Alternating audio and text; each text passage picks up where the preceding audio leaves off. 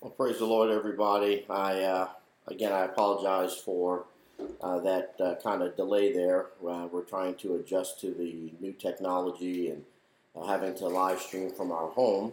But we're thankful to the Lord that He's given us this opportunity, and we're looking forward to just sharing a brief word with you.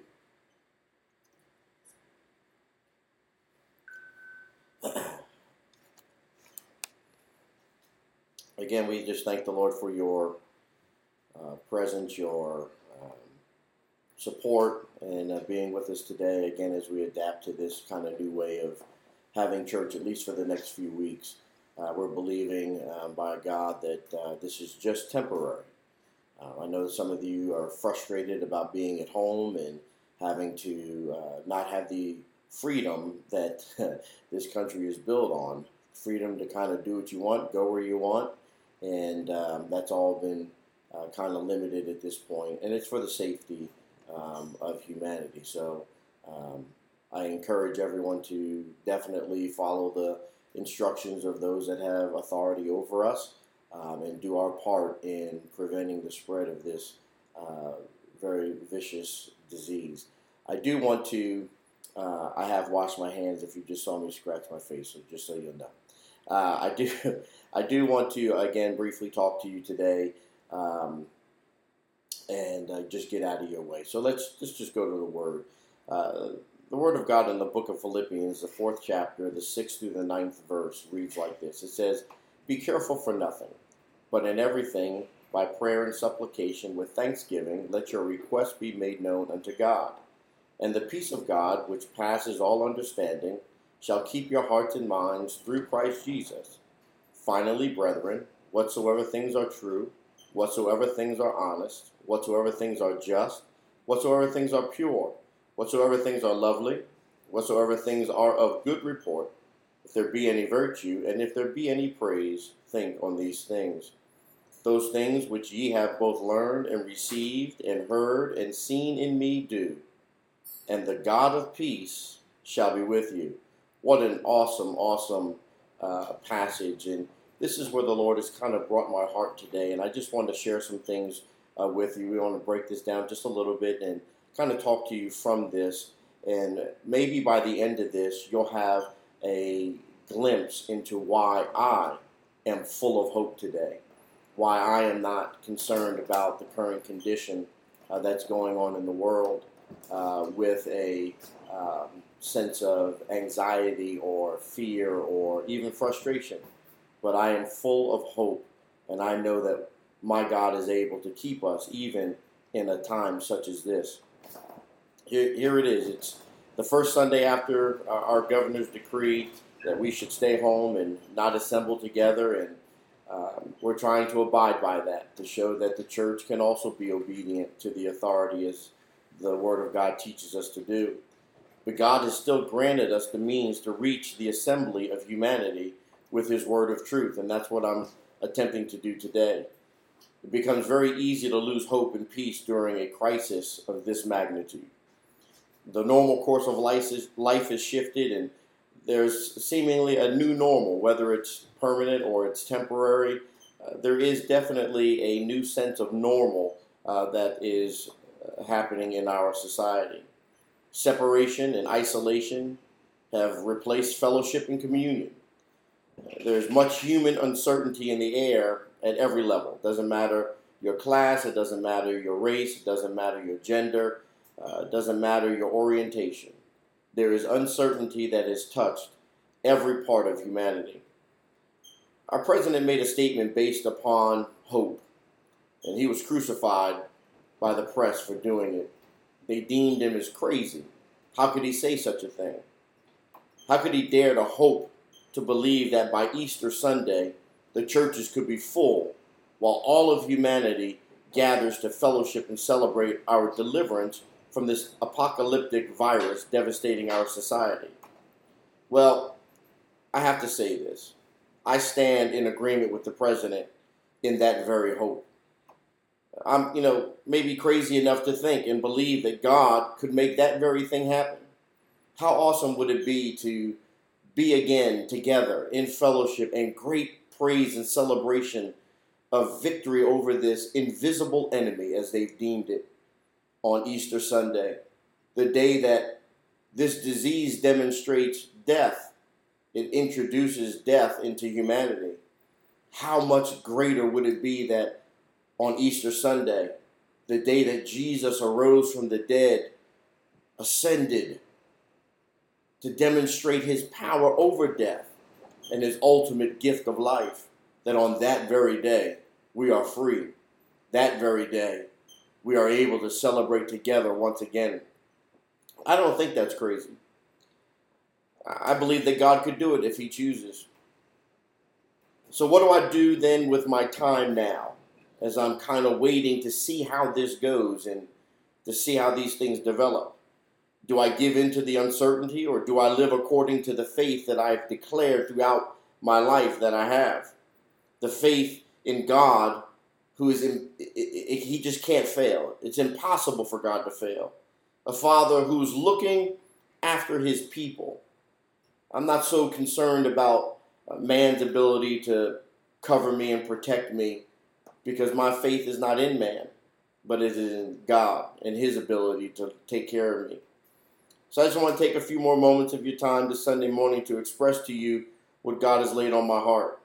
And I pray that these words will fill your heart and minds and your soul and spirit with great peace, and that you overflow in hope, in the hope that is found in Christ Jesus alone.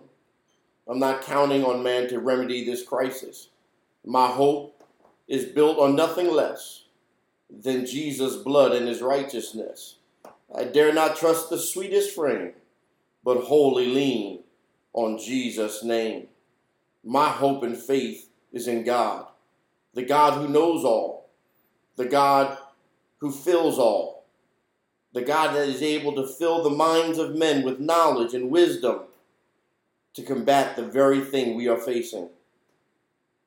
I believe that God can allow us, by his grace, to be victorious over this crisis, to restore our society to a society that has learned to put aside our varying differences and accept that we are all in need of each other.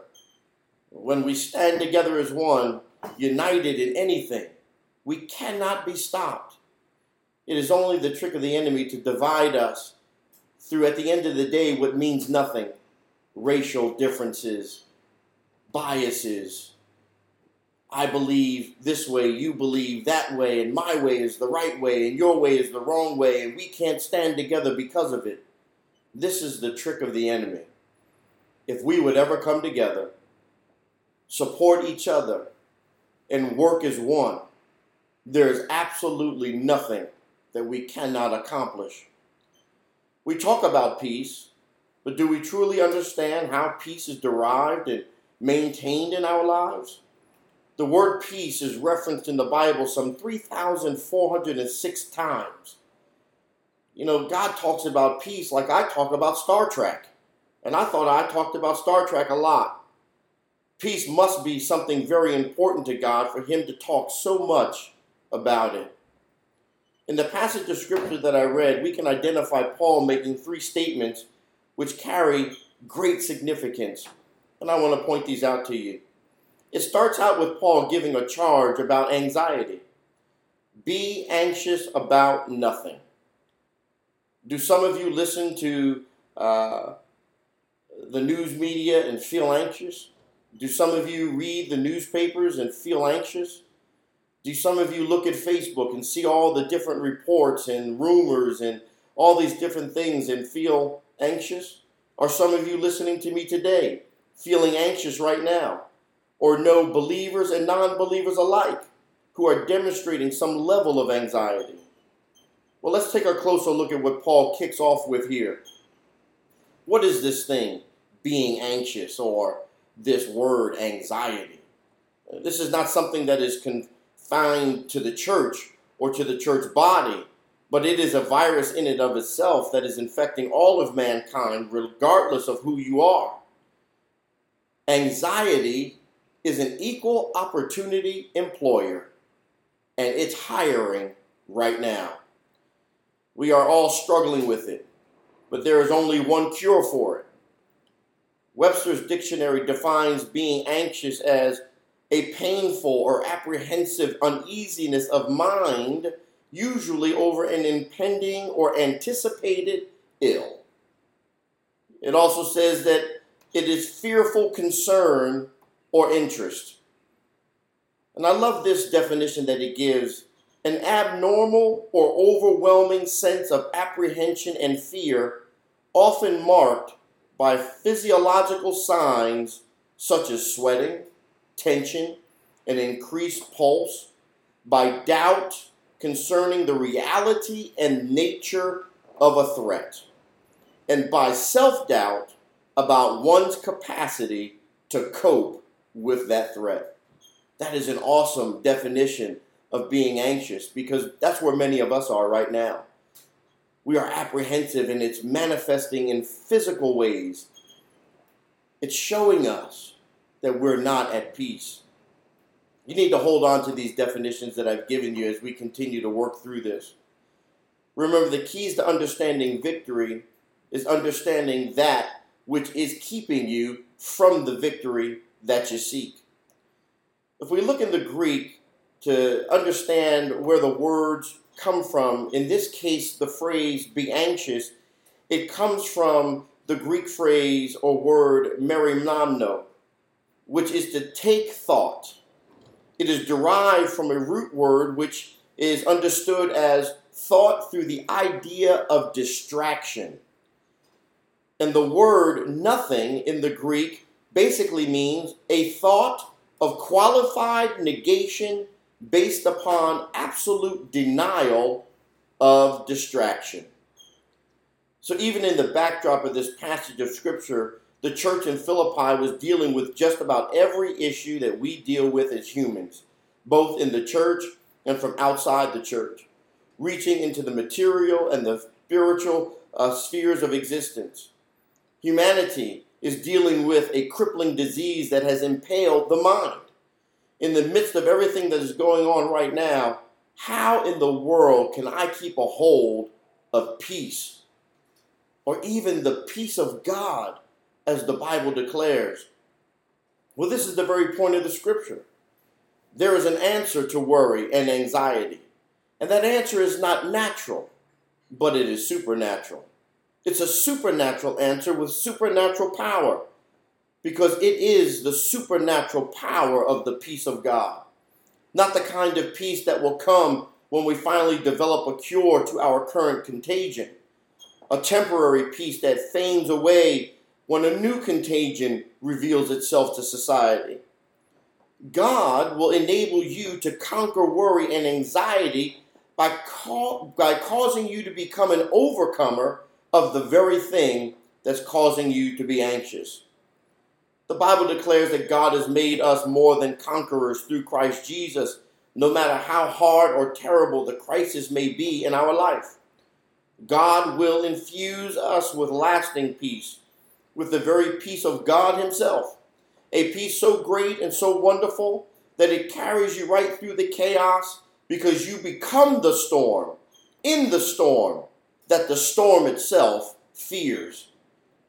Right now, we are afraid of what's going on. We are afraid of the virus that is in the air. Will we catch it? What impact will it have on us? And don't even understand that there is power in us to cause the virus to be afraid of us. I say infuse, and I use this word because it's very particular. It's not a passive word, it's a powerful word, because it's just that type of forceful reaction by God that's directed at our trouble. He takes a violent stance against the disruption of His peace in your life. The Word of God teaches us that the kingdom of God suffereth violence, and the violent take it by force. Peace is not an action of weakness, it is an action of power. It is a force enacted upon the disruption itself. You have the authority from God to violently tear down all things that stand against His word of life. It is this forceful act of throwing your drama not on your mama, but on Him. pushing it out of your atmosphere, pushing it out of your mind, and casting it and your cares upon him. Remember, this all comes from the creation or birth of thought over the distraction upon your deliverer, rather than the focus of your thought on the distraction over your deliverer. Of course, this doesn't mean that we should not be concerned about this current crisis or pretend like it just doesn't exist for the believer, because that's not true. We deal with all things. The Bible declares that the rain falls on the just and the unjust, just alike. But we can demonstrate concern just as the world demonstrates concern, but there is a difference between concern and anxiety or worry. Concern drives us to arise and tackle the problem of life with an indomitable courage and diligence, which is empowered by the indwelling Spirit of God working within every aspect of our being and thinking. Concern drives us to tackle and conquer all that we can handle. It's not defined by its limitations, but is defined by its potential. Anxiety and worry cause all kinds of problems for humanity. Anxiety will cause you to fear to take an act. It causes you to withdraw, to be hesitant, to even be cowardice. It'll even put some of us in depression, discouragement, develop a defeatist attitude, start to operate with distrust and unbelief, be unwise and harmful in the decisions that we make.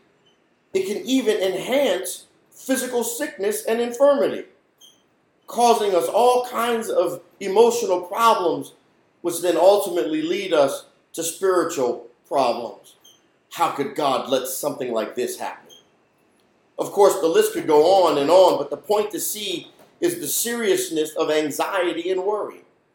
Just take a moment and think about a few of the above problems that I've mentioned, about how anxiety and worry will cause a person to act and suffer, and in many cases unnecessarily. The seriousness is easily seen. We all know people who suffer greatly because of anxiety and worry, simply because they lack the peace of God. You see, without the peace of God, you are driven to search out another source of relief, and you will find none. Remember, the creation of thought has to live out its intended purpose, and that thought can only reproduce after its kind. When we look to everything else born of corruptible things to find relief, we will only find corruptible results. Think about it. Anger, drunkenness, sexual activities, isolationism, drugs, and the list can go on. The end result of all of these things is always death. They cannot produce life because they are not born of the incorruptible seed of God, who is life itself. Yet the charge of Scripture is forceful. Be anxious for nothing, not even COVID-19, the coronavirus. Matthew 6:31-33 declares, "Therefore take no thought, saying, what shall we eat? Or what shall we drink? Or whither withal shall we be clothed? For after all these things do the Gentiles seek. For your heavenly Father knoweth that ye have need of all these things. But seek ye first the kingdom of God and his righteousness, and all these things shall be added unto you." Luke declares in 10:41, "And Jesus answered and said unto her, Martha, Martha, thou art careful and troubled about many things." Hebrews declares, "Let your conversation be without covetousness, and be content with such things as ye have. For he hath said, I will never leave thee nor forsake thee." And Peter sums it up in 1 Peter 5:7, "Casting all your care upon him, for he careth for you." Do you believe these powerful words of God in his scripture? If we do, we should be resting and basking in the peace of God, not dealing with the frustration of our crisis. The remedy for anxiety and worry is prayer. It's amazing how much it seems that we are now limited in having the ability to do anything. Even the television companies have stopped producing the newer episodes of our most favorite shows that take up our time because they're all isolated as well. So now we're in perpetual rerun season where you've seen it again, and it ceases to provide the entertainment it once did. I wonder sometimes, is God trying to show us something? How many things have we lost? How many things have we not been able to do in this current season? Is God taking advantage of this opportunity to remind us the most important thing we can do is talk to Him? What is prayer? Prayer is simply conversation. It is talking to God just like now I'm talking to you. Due to the limitations that are placed upon the entertainment of humanity, you and I have more opportunity now to seek the face of God in prayer. Paul uses 4 words to describe exactly how prayer is the answer to anxiety, and how it is the answer to worry, and just how effective prayer truly is against it. The first word, prayer itself, prosciutto, refers to the special times of prayer that we share in periods of devotion and worship. We should have set times for prayer, times that we especially set aside for devotion and worship. This is the level of intimacy with God that opens Him to receive your worship and you to receive the blessings of being in right relationship with Him. This would be the birthplace of intimacy in your thoughts with the thoughts of God. What is intimacy? Well, intimacy is the interwoven existence of self-existence with the existence of another existence. The intimacy of God and the thoughts of God is the intertwining of your mind and thought with His mind and thought. It is the unrecognizable difference that they become as they become one.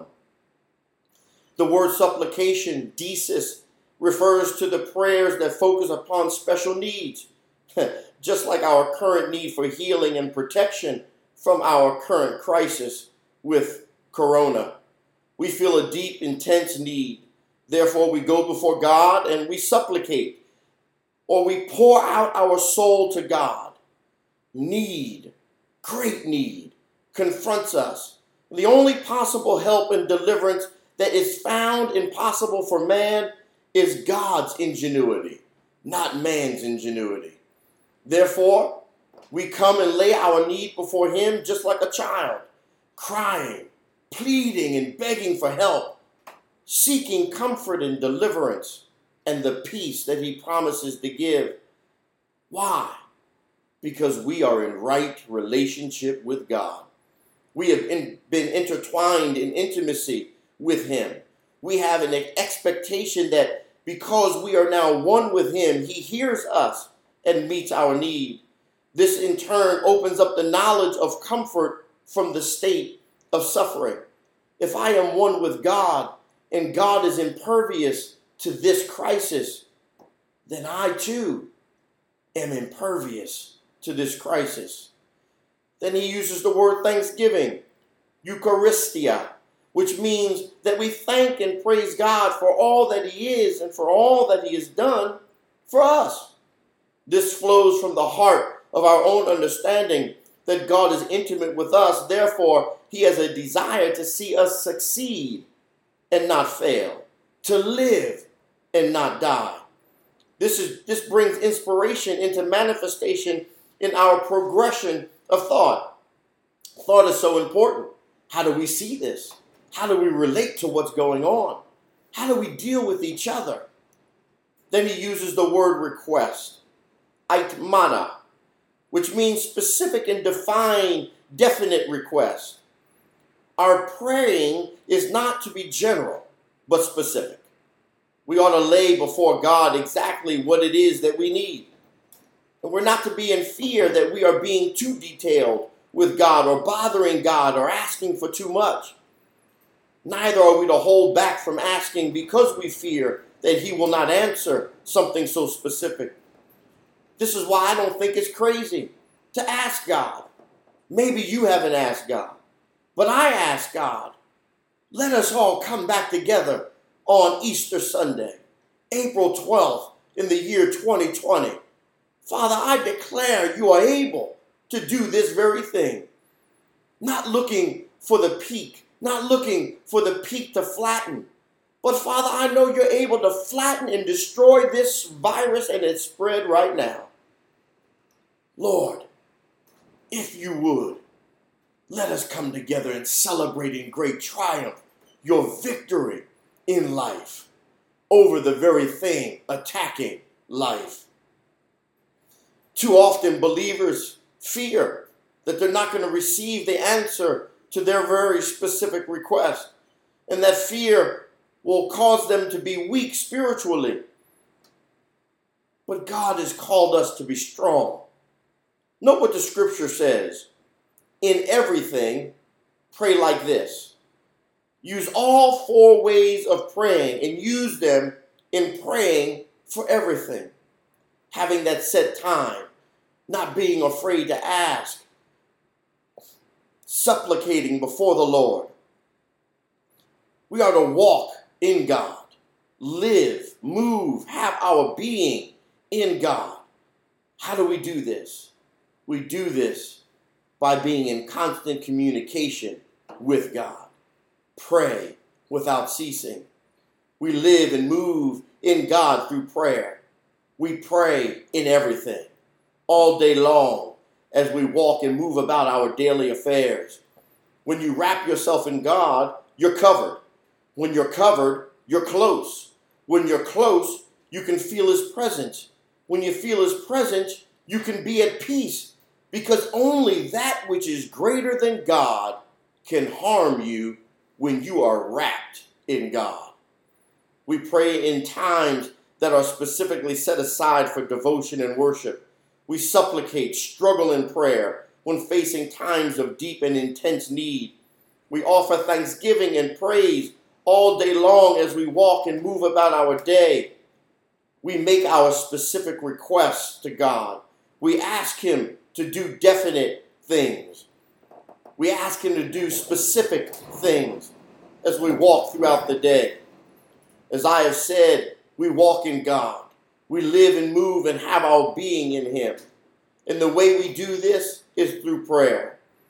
We are to pray about everything, no matter how small or seemingly insignificant it may seem. God is interested in the details of our lives, in the minutest details. He wants us acknowledging him in all our ways, in every step that we take, because he wants to care and look after every single step. We see this in the nature of his creating. Everything is defined by the differences in the details of their makeup. God is very intricate, and in his creation is the same way. He is looking for the same type of return in his investment in us. He created us in great detail, and he wants to be a part of every detail of your life. Now picture the scene. We're walking throughout the day, sharing with God every step of the way. And God is taking care of every step that we take. What then can take the peace of God away from us? Nothing. Absolutely nothing. For as we walk in prayer and fellowship with God, God is infusing us with his presence and peace. No matter the conflict we face, no matter the trial we are in, we are continuing to share with God, and God is continuing to infuse us with his peace. Through prayer, he is giving us the peace to conquer and walk through the trial. Our relationship with God and his peace remains unbroken. Understand, I'm not saying our peace, but it is his peace infused in us, even as his spirit is infused in us, that remains unbroken. We can never do it in ourselves. but because of the indwelling presence and power of God, we are able to maintain. Matthew 26:41 says, "Watch and pray that ye enter not into temptation. The spirit indeed is willing, but the flesh is weak." Luke 18:1 says, "And he spake a parable unto them to this end, that men ought always to pray and not to faint." This is the necessity of the peace that we're looking for. It's remaining in contact, constant communication with the source of the peace we desire. Peace that says no matter what we're going through, God is still able. Don't you know that the promise of God himself is peace? Peace, irene, means to bound or be joined, woven together. It is a desire in God that we return to our original state of creation in him, so that he can return to being intimate with us and live with us, not in separation, but in unity. It means to be assured, confident, and secure in the love and the care that God has for us. It means to have a sense, a consciousness, a knowledge that God will provide, that God will guide, that God will strengthen, that God will sustain, that God will save, that God will deliver, that God will encourage, that God will give real life both now and forever.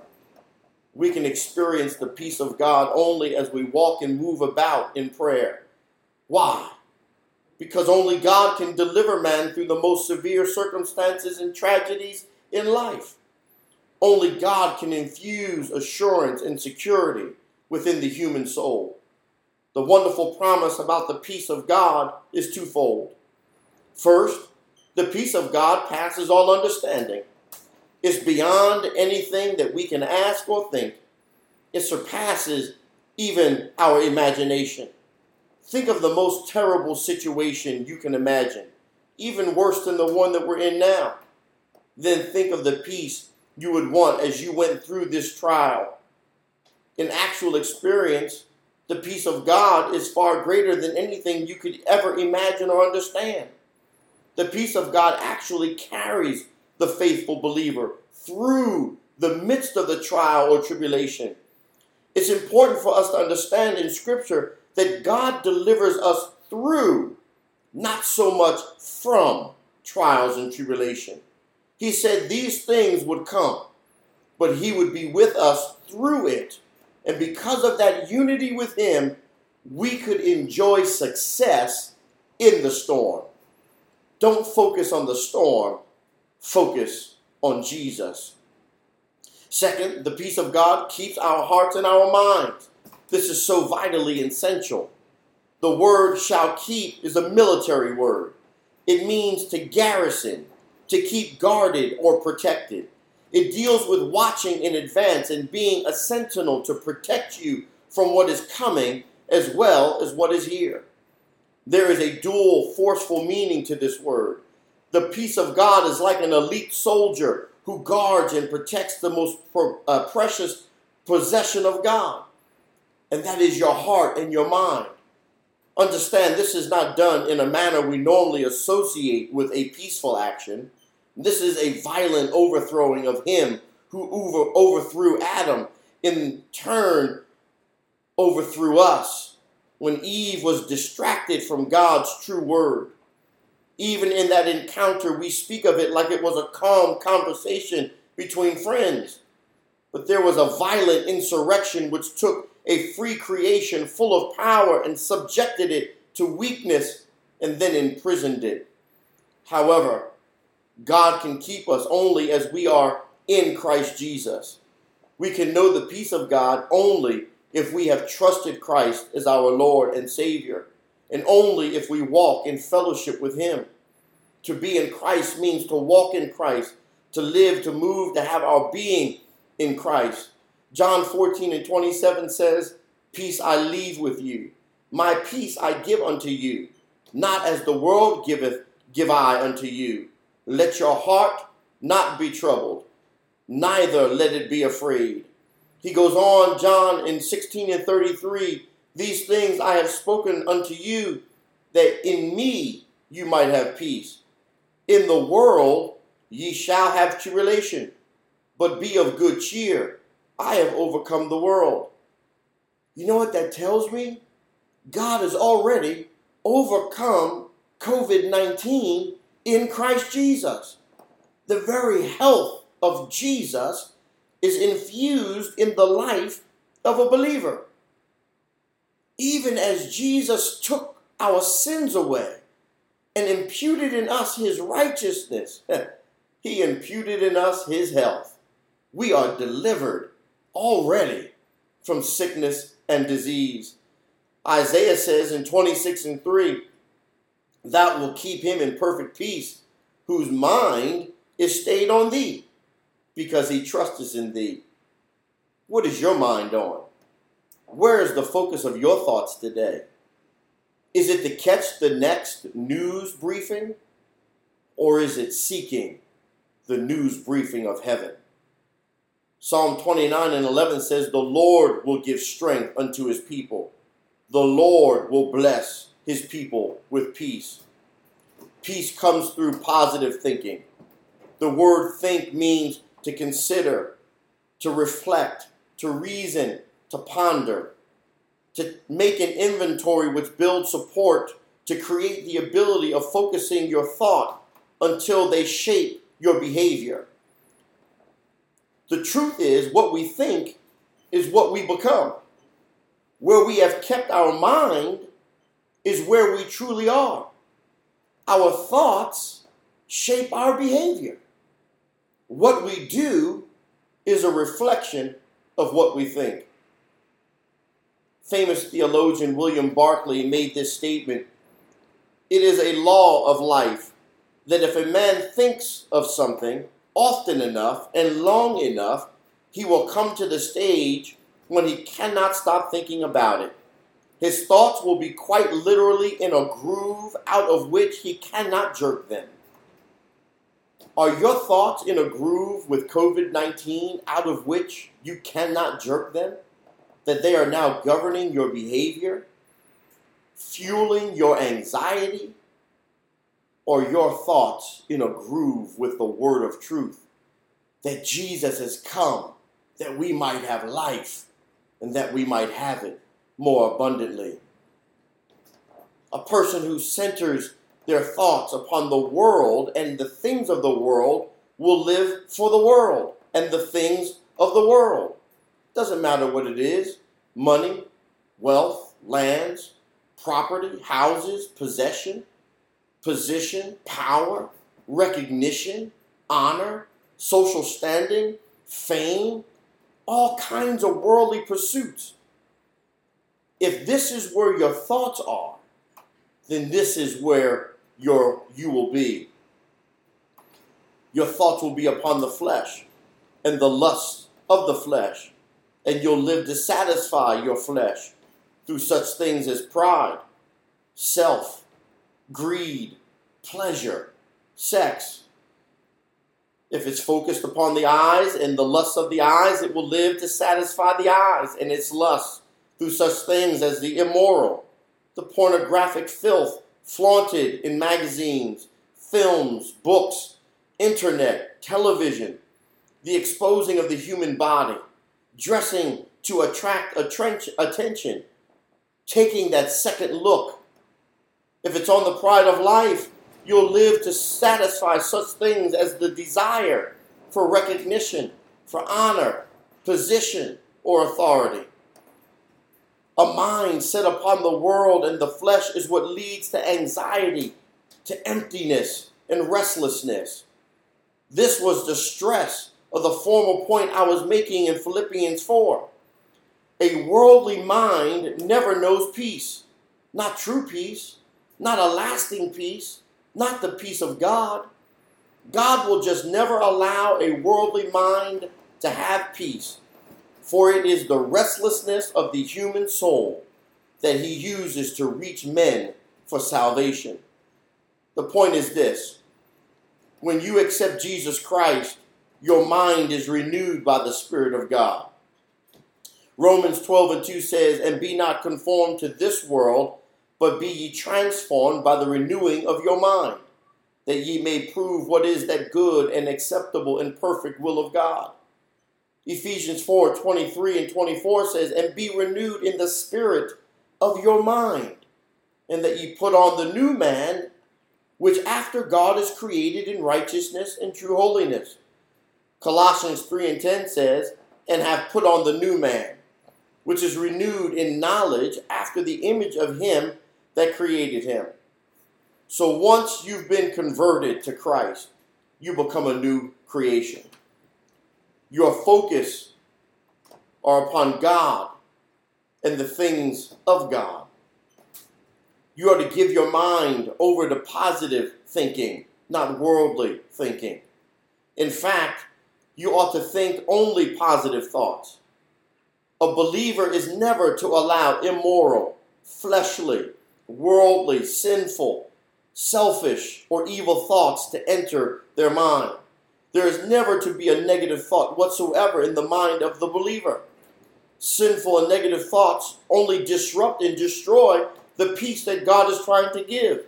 It's for this reason that every believer is to struggle to conquer their mind and their thoughts. You are to exert every cell of energy possible to captivate and control every thought that you imagine. What we think is so important that God tells us what we are to think. And as I move to my close, let me just leave you with the thoughts that will lead you to your peace. The charge is to think and practice positive thinking. So whatsoever things are true, real, and genuine, many things in the world seem to be true, but they are not. They are false and deceptive. They're an illusion. They're a counterfeit. They seem to offer peace, but what they offer is a deceptive counterfeit peace. They lead to the theology of escapism. We are to keep our minds upon things that are true, and we are to live our lives in a true manner, both to men and to God. When our thoughts and lives are centered upon true things, peace comes to the human heart. Think about those things that are honest, honorable, worthy, highly respected, and noble. My good friend William Barclay says the word really describes that which has the dignity of holiness upon it. There are things in this world which are flippant and cheap, things which are attractive to the light-minded, but it is on the things which are grave and serious and dignified that the Christian will set his mind. We ought to think about those things that are just. That means right and righteous. It has to do with right behavior toward man and God. A believer is to keep his thoughts upon his duty toward men and God, upon doing what is right in both avenues, in both relationships. Man is to be responsible, to be a responsible being while he's living here on the earth. He is responsible for the earth, and he's responsible for his fellow human beings. And he is to be held accountable by God for both. Therefore, he's not to focus his thoughts upon comfort and selfish pleasures and pursuits, but you ought to focus your thoughts upon the things that are just and righteous. You owe your thought and mind not to the world, but to God. You owe whatever contribution that you can make to the world and to God to come from God. A mind filled with just and righteous thoughts will know peace. Think about those things that are pure. That means morally clean, spotless, stainless, undefiled, free from moral pollution, filth and dirt, and the impurities of worldly way of thinking. A believer's mind and thoughts are to be pure. Not some thoughts, but every thought. We're supposed to think about those things that are lovely, pleasing, winsome, gracious, things that excite and inspire love and kindness. The believer's thoughts are not to be thoughts of unkindness and meanness, grumbling and murmuring, criticism, The believer's thoughts are to be focused upon things that are lovely, those things that build up, not tear down, those things that talk about the commonalities between all of humanity, not the differences. We ought to think about those things that are of a good report, that's reputable, high-toned, worthy things, things of the highest quality. I think the First Lady, Michelle Obama, made the statement, when they go low, we go high. Well, the life and the thought of a believer should always be high. The believer should think only upon worthy things, never to fill his mind with junk, not to listen to bad reports, no matter how juicy they may seem. Neither is he to fill his mind with junk, whether through rumor, radio, television, music, off-color jokes, or whatever the source may be. Your thoughts are to be focused only upon worthy things, only upon that which is of a good report. And Paul closes by saying, if there be any virtue, that means excellence. And if there be any praise in your thoughts, think on these things. Positive thinking is the answer to peace for the Christian believer. The source for the power of positive thinking is twofold. There is the Word of God. Paul says that he preached and taught the very virtues of positive thinking to the Philippians and that they had learned them. What Paul had preached and taught was the will of God. Therefore, the source or power for positive thinking comes from the Word of God. It is in the Word of God that you will find the things that are to fill your mind. Your thoughts are to be upon the teachings of God's Word. There is the energy and power of self-effort and discipline. Note the word, those things do. As a believer, it is expected that you control and discipline your mind, that you struggle against all sinful and negative thoughts. You fight to think only positive things, because the result of positive thinking is the God of peace will be with you. Romans 8:5. For they that are after the flesh do mind the things of the flesh, but they that are after the Spirit, the things of the Spirit. And let me just give you this final scripture as I begin to say goodbye for today. 2 Corinthians 10:5. Casting down imaginations and every high thing that exalteth itself against the knowledge of God, and bringing into captivity every thought to the obedience of Christ.